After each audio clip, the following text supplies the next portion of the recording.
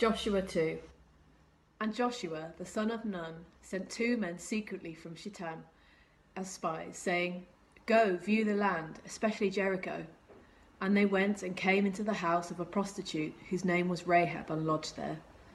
And it was told to the king of Jericho, "Behold, men of Israel have come here tonight to search out the land."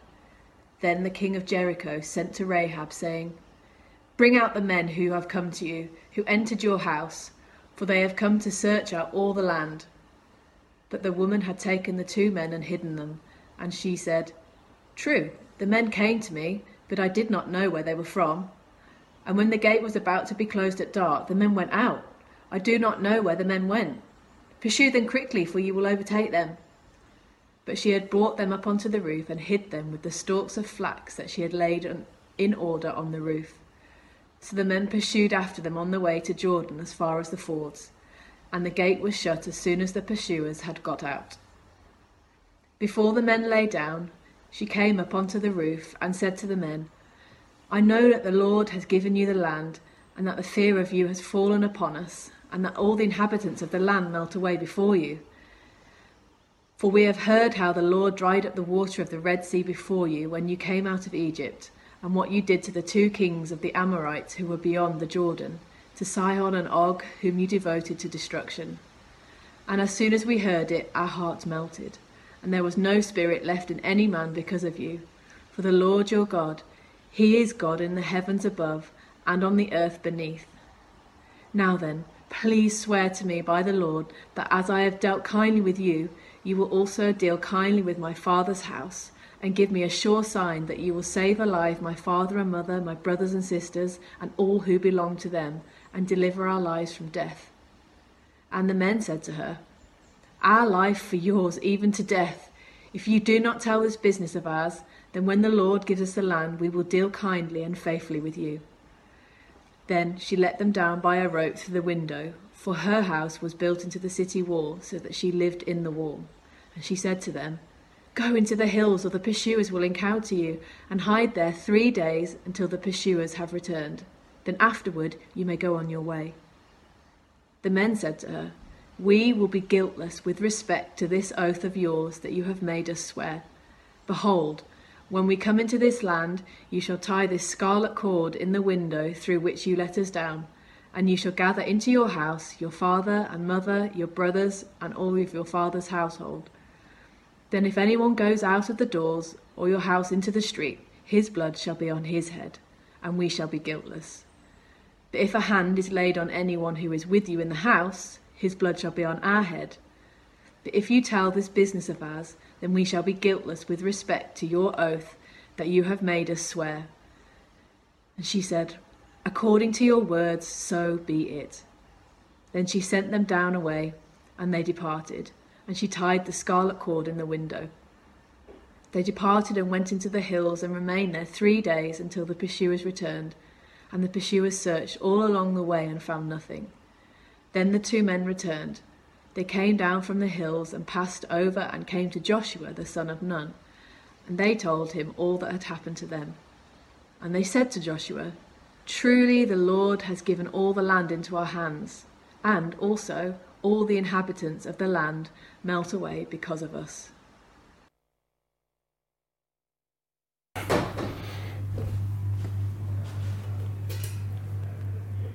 Good morning. I wonder, do you ever feel that you're not up to it? Whatever it might be. Perhaps you feel that you're not good enough for something. Or maybe that you're not in the right place, or it's not quite the right time. Maybe you feel that you don't have the necessary skills or qualifications or gifts or knowledge for something. Or perhaps you just don't know where to start. I often feel like this, about ordinary things in everyday life, my family, my friends, my work, and also in things as I reflect about what God might like me to be or what God might like me to do. From how to put a toilet roll holder on the wall in the bathroom, literally a current issue in my household, right through to what God might want me to do in the next 10 years, I often don't feel up to it. I recently watched a TV programme called Marvellous, which the BBC describe as the inspirational and incredible true story of Neil Baldwin, a man who refused to accept the label of learning difficulties and who has led an extraordinary life. Society might look at him and say, "You're not up to it." But he didn't let anything hold him back in pursuing the things he wanted to do. I don't want to give too much away, but amongst other things, he's a registered clown who's travelled with a circus. He was awarded an honorary degree by Keele University back in 2013 for services that he offered there. He offered to work for the then manager Lou Macari at his beloved Stoke City. Lou later wrote 9 pages about Nello in his autobiography, describing him as the best signing that he ever made. He's known to be acquainted with the Archbishop of Canterbury, Gary Lineker, Prince Edward. I could go on.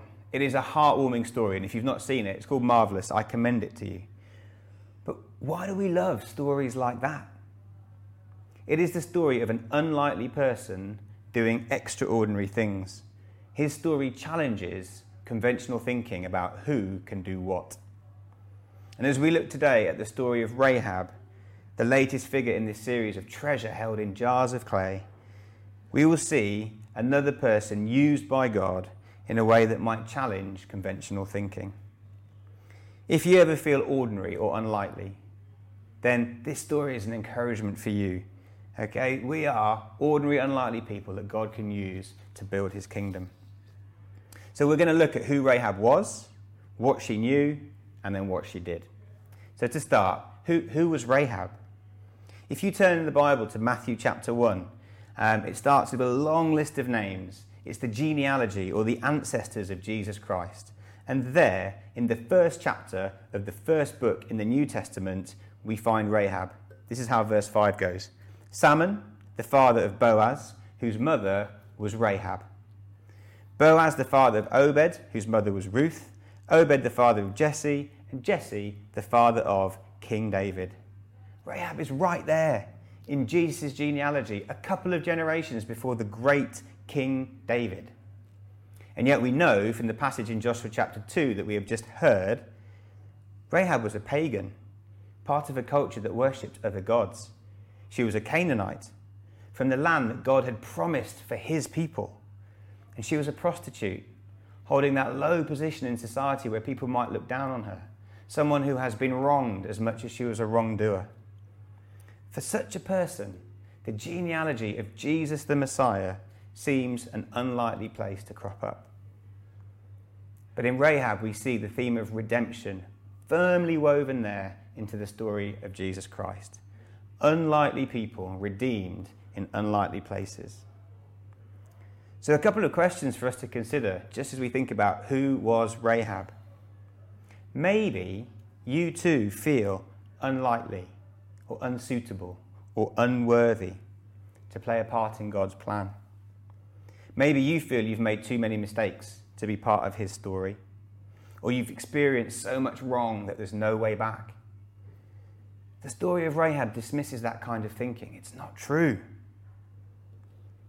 Or perhaps, as someone desiring to share the good news of Jesus with people who don't yet know him, are you ever inclined to think, yeah, but those people, really, they're not going to know him?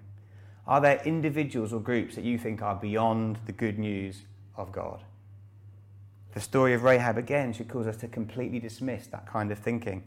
The spies in this story did not expect to find an ally within the walls of Jericho amongst their enemies, and yet that's exactly what God had in store for them. Where are the places that we would not dream of finding an ally? Who are the people groups that we think there's no way someone's heart there might be turning to God? Are there people who we subconsciously or even consciously consider enemies of God? In Romans 5 verse 10 we read, "While we were still enemies of God, we were reconciled to him by the death of his Son." There are no people who cannot be reconciled to God, even if they are seen as his enemies at the moment. And what does Rahab and who she is tell us about who God is? He has a people that we wouldn't dream of. He has chosen ones from amongst people that we might not dare to hope for. So let us be bold in our prayers for all sorts of people, as we want to share the good news of who Jesus is. So that's who she was. Let's have a look a little bit at what did she know, or where was her faith. A second New Testament reference to Rahab comes in Hebrews chapter 11. If you know this chapter, or if you don't, this chapter is like a list with citations of all the heroes of faith in the Old Testament. And they're all there. Noah, who built the ark, Abraham, who was like the founding father of the people, Isaac, Jacob, Joseph, Moses. And there in verse 31, we read this. By faith, the prostitute Rahab, because she welcomed the spies, was not killed with those who were disobedient. And I'm just going to give you verse 32 because I like it as well. Verse 32 says, and what more shall I say? I do not have time to tell you about Gideon and Barak and Samson and Jephthah and David and Samuel and the prophets. All of those guys share verse 32. Rahab gets verse 31 to herself. And it begins with the words, by faith. She had faith, this pagan Canaanite prostitute. But how is that? On what grounds had she made this decision to welcome and support the cause of the spies? Well, she must have done some thinking before we read the events in this narrative when the spies arrived in the city. And we learn a little bit about it in the section that starts in verse 8, where she goes up onto the roof where she's hidden the spies and she has a short chat. In verse 10, we see her recounting to them that she knows of the miraculous crossing of the Red Sea and the escape from Egypt, the subsequent defeat of the kings of Sihon and Og, and something of God's promise to give those people the land. And then we get to verse 11. I love verse 11. Based on the evidence that she's gathered, we see her simple declaration of faith. She says to the spies, verse 11, the Lord your God is God in heaven above and on the earth below. That's all she said about that. She believed the truth, but with minimal testimony to the God of Israel. She had no traditions or books or local prophets or teaching to tell her about God. No online webinars or TV discussions. Rahab must have gleaned snippets of information from the word in the marketplace, the gossip in the queue at the well, what people were chatting about in the fields and on the street corners. And it was enough. If you're listening to this, almost certainly you know more about God than Rahab did, when her knowledge was fanned into faith that then saved her. If you haven't yet put your trust in Jesus, what are you doing with what you know? What is stopping you from believing the truth? Her step of faith saved her and her family. And if that's a step that you need to take, let me encourage you. Actively pursue it. What is holding you back? With what you already know, how will you be able to excuse your unbelief when you come face to face with God? I know people, and perhaps you do, who know lots about God and the Bible, much more than me, and certainly much more than Rahab, but they don't believe. Knowledge does not save you. Faith is what saves you. In 1 Corinthians 1 verse 27, we learn that God uses the foolish things to shame the wise. Rahab's statement of faith was simple, humble, objective, and uncomplicated. I'll read it for you again. She said, the Lord your God is God in heaven above and on the earth below. That was it. Vicky and I pray for our kids. Not that they would know a lot about God, although that would be fine, but we pray that they would know him and put their faith and their trust in him. The people of Jericho were afraid. So was Rahab. They knew what she knew. But the difference was her faith in the God of heaven and the God of earth enabled her not to stay in her fear, but to step out of it. And as she turned to God, she was able to act. And so thirdly, we come to what did she do? We know who she was, we know what she knew, and let's see what she did. The third and final reference to Rahab in the New Testament comes in James chapter 2, where the author is affirming that faith, which we know Rahab has, she has faith, but faith without deeds or actions is dead. Abraham, who was mentioned earlier in the Hebrew list of heroes, is also in this passage, and he's joined by one other name, which you'll see as I read in verse 25. So James chapter 2, verse 25 says, in the same way, Was not even Rahab the prostitute considered righteous for what she did when she gave lodging to the spies and sent them off in a different direction? As the body without the spirit is dead, so faith without deeds is dead. If Rahab had believed but then done nothing, it would have been no good. So what lessons can we learn from the actions of Rahab? How can it inform what we do for God as we seek to put our faith into action? I'm going to touch briefly on 5 things that maybe it would be helpful for you to think about. First, Rahab's actions were ordinary and practical. She did everyday things. She was drying flax up on the roof of her house. Everyone would have been doing that. She put hers to a good use that she hadn't intended, but there was nothing out of the ordinary there. She put the spies up in her home. She was used to having people enter her house. That's what she did here. Let us be in the habit of operating in our ordinary everyday, rather than feeling the need or waiting for something dramatic or revolutionary to do for God. There are things for you to do in your days, in your context, in the relationships that you have now. Spurgeon, a famous preacher from the old days, wrote a really good thought on this point. He said, "May we see in all of you who are Christians the faith which works in its own sphere.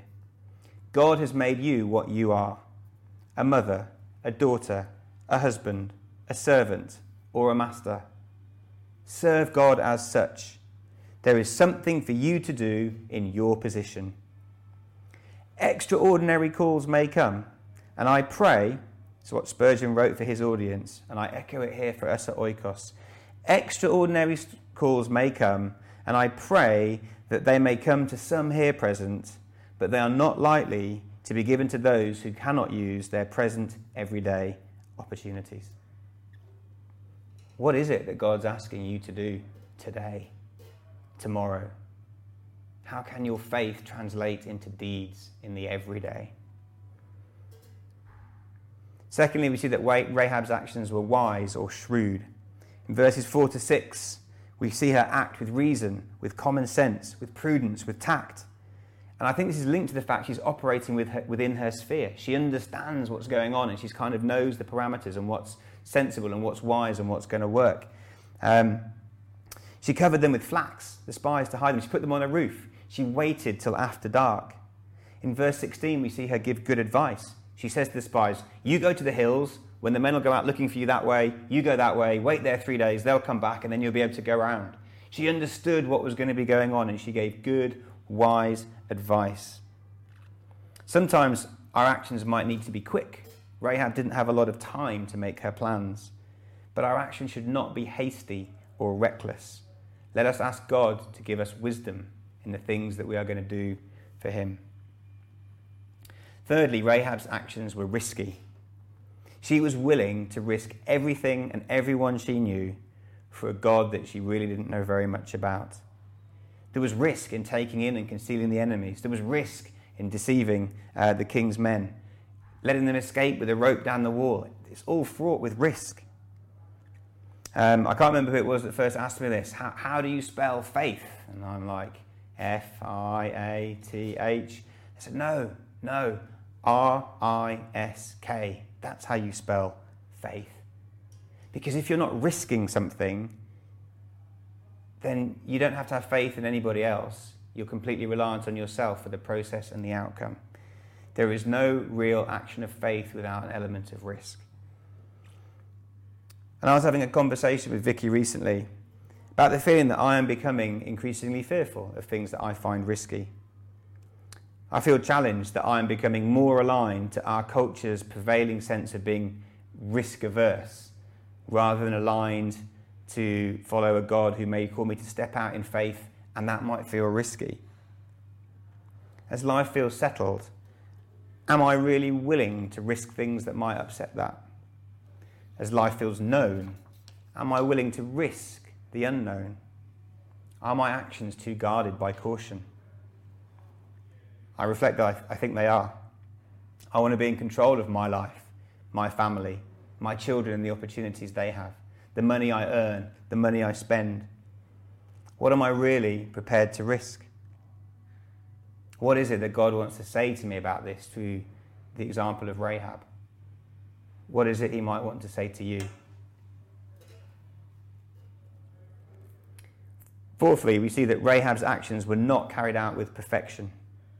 The verse in James chapter 2 tells us she was considered righteous because of what she had done, not that she did these things after she was considered righteous. Her trade as a prostitute would have been dishonouring to God, and yet it's from this context that she's able to invite men into her house without questions being asked. Although she ended up changed, marrying into and living amongst the Israelites, there is no suggestion in the text that she has changed her profession at this point in the story. And she lied. So we need to be cautious about what we take from her as we think about learning from her life and bringing those lessons into our own.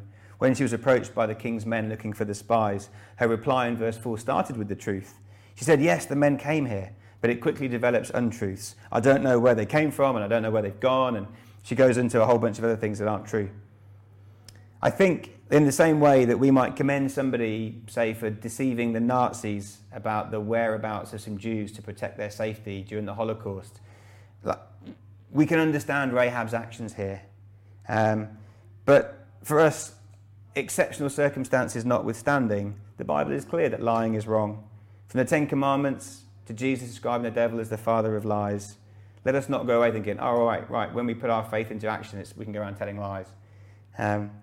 The key is Rahab had put her trust in God and she did the best with what she knew. God does not require us to be perfect to use us. There is grace for our mistakes. Praise him for that. God's purposes are larger than our ability to carry them out perfectly. I wonder, do you feel you've made mistakes and now God can't use you? Perhaps a conversation you tried to have with someone and it didn't go the way that you wanted it to go, and now you feel that there's no real way back. Let me encourage you. There's a way back. Or perhaps, aware of your own failings, you feel it would be inappropriate to challenge another brother or sister about something in their life, not wanting to be called a hypocrite. We're all sinful people. We all make mistakes. We all need the grace of God and then to show that grace to one another as we seek to challenge and help and encourage and support each other. So let us have hearts that desire to do the right thing for the right reason. Let us speak with fellow believers for advice. Let us ask God to lead us. But let us not become despondent where we make mistakes. Finally, Rahab's actions were diligent and reliable. She saw the job through. In verses 18 to 20 particularly, she's told, put down the red cord as a sign. And then there's all the other details to be adhered to ensure that she and her family are safe. And we kind of know how the story ends a few chapters later for her. After this, the spies go back, they report to Joshua, they cross the river, they walk around the city, and eventually the walls come down in the way that God directed. And then in chapter 6 of Joshua, 4 chapters later on, they enter the city, and in verses 24 and 25 we read this. Then they burned the whole city and everything in it, but they put the silver and gold and the articles of bronze and iron into the treasury of the Lord's house. But Joshua spared Rahab the prostitute with her family and all who belonged to her, because she hid the men Joshua had sent as spies to Jericho. And she lives among the Israelites to this day. She saw it through. She put that scarlet cord in the window to save her. She put her family under its protection. That scarlet cord, symbolic of just before this in the Israelites' history, the cord in her window like the blood of the lamb on the doors of Passover to keep the Israelites safe from death, and pointing forwards generations to Jesus Christ, whose blood would be shed to save all those who put their faith in him. So who was she? She was the most unlikely person on all accounts. But God chose her and has woven her name into his family tree. And what did she know? Not much, but it was enough to save her and to spur her into action. And what did she do? She did ordinary, practical things. She was wise, she was courageous and willing to take risks, and she saw what she did through, even though she wasn't perfect. So she saved herself and her family. Okay? It's also an early outworking of the promise that God made in Genesis chapter 12, and that he would use the Israelites as a way to save all people. She wasn't part of the Israelites, and yet she's one of the early people called into his family in that way. And if you, like me, like Rahab, maybe feel ordinary or unlikely, take heart. We are exactly the kind of people that God loves, that he saves, and that he has plans for. So let me pray to finish. Heavenly Father, give us faith that, like it did for Rahab, lifts us from our ordinary and unlikely position and causes us to be resolute in the actions that we take for the kingdom of God. Give us wisdom to use each day what you have given us. Give us boldness where there may be risk involved. Give us strength where we are weak and grace where we are prone to mistakes. Give us endurance to see to the end the work that you have started. Thank you that you are in the habit of using ordinary people in your extraordinary purposes. We ask you to use us for whatever you will. Amen.